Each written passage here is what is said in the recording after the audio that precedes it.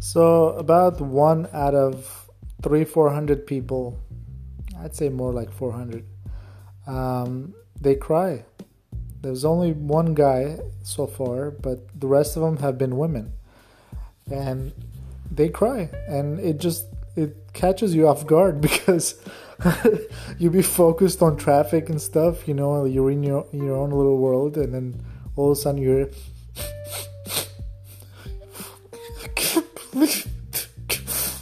and I'm like, oh fuck, this dude probably cheated on her, or they just broke up over the text message. I don't know what, but yeah, you do enough Ubers, man, you're gonna have a crier in your car for sure. I'll do separate episodes on one instance where the sheriff's department called me, and I mean, not called me, but I requested Uber, and I got there, and this girl was hysteric, crying. They put her from a squad car into my Uber, and they sent her home because she was fighting with her boyfriend who was abusive and all this shit.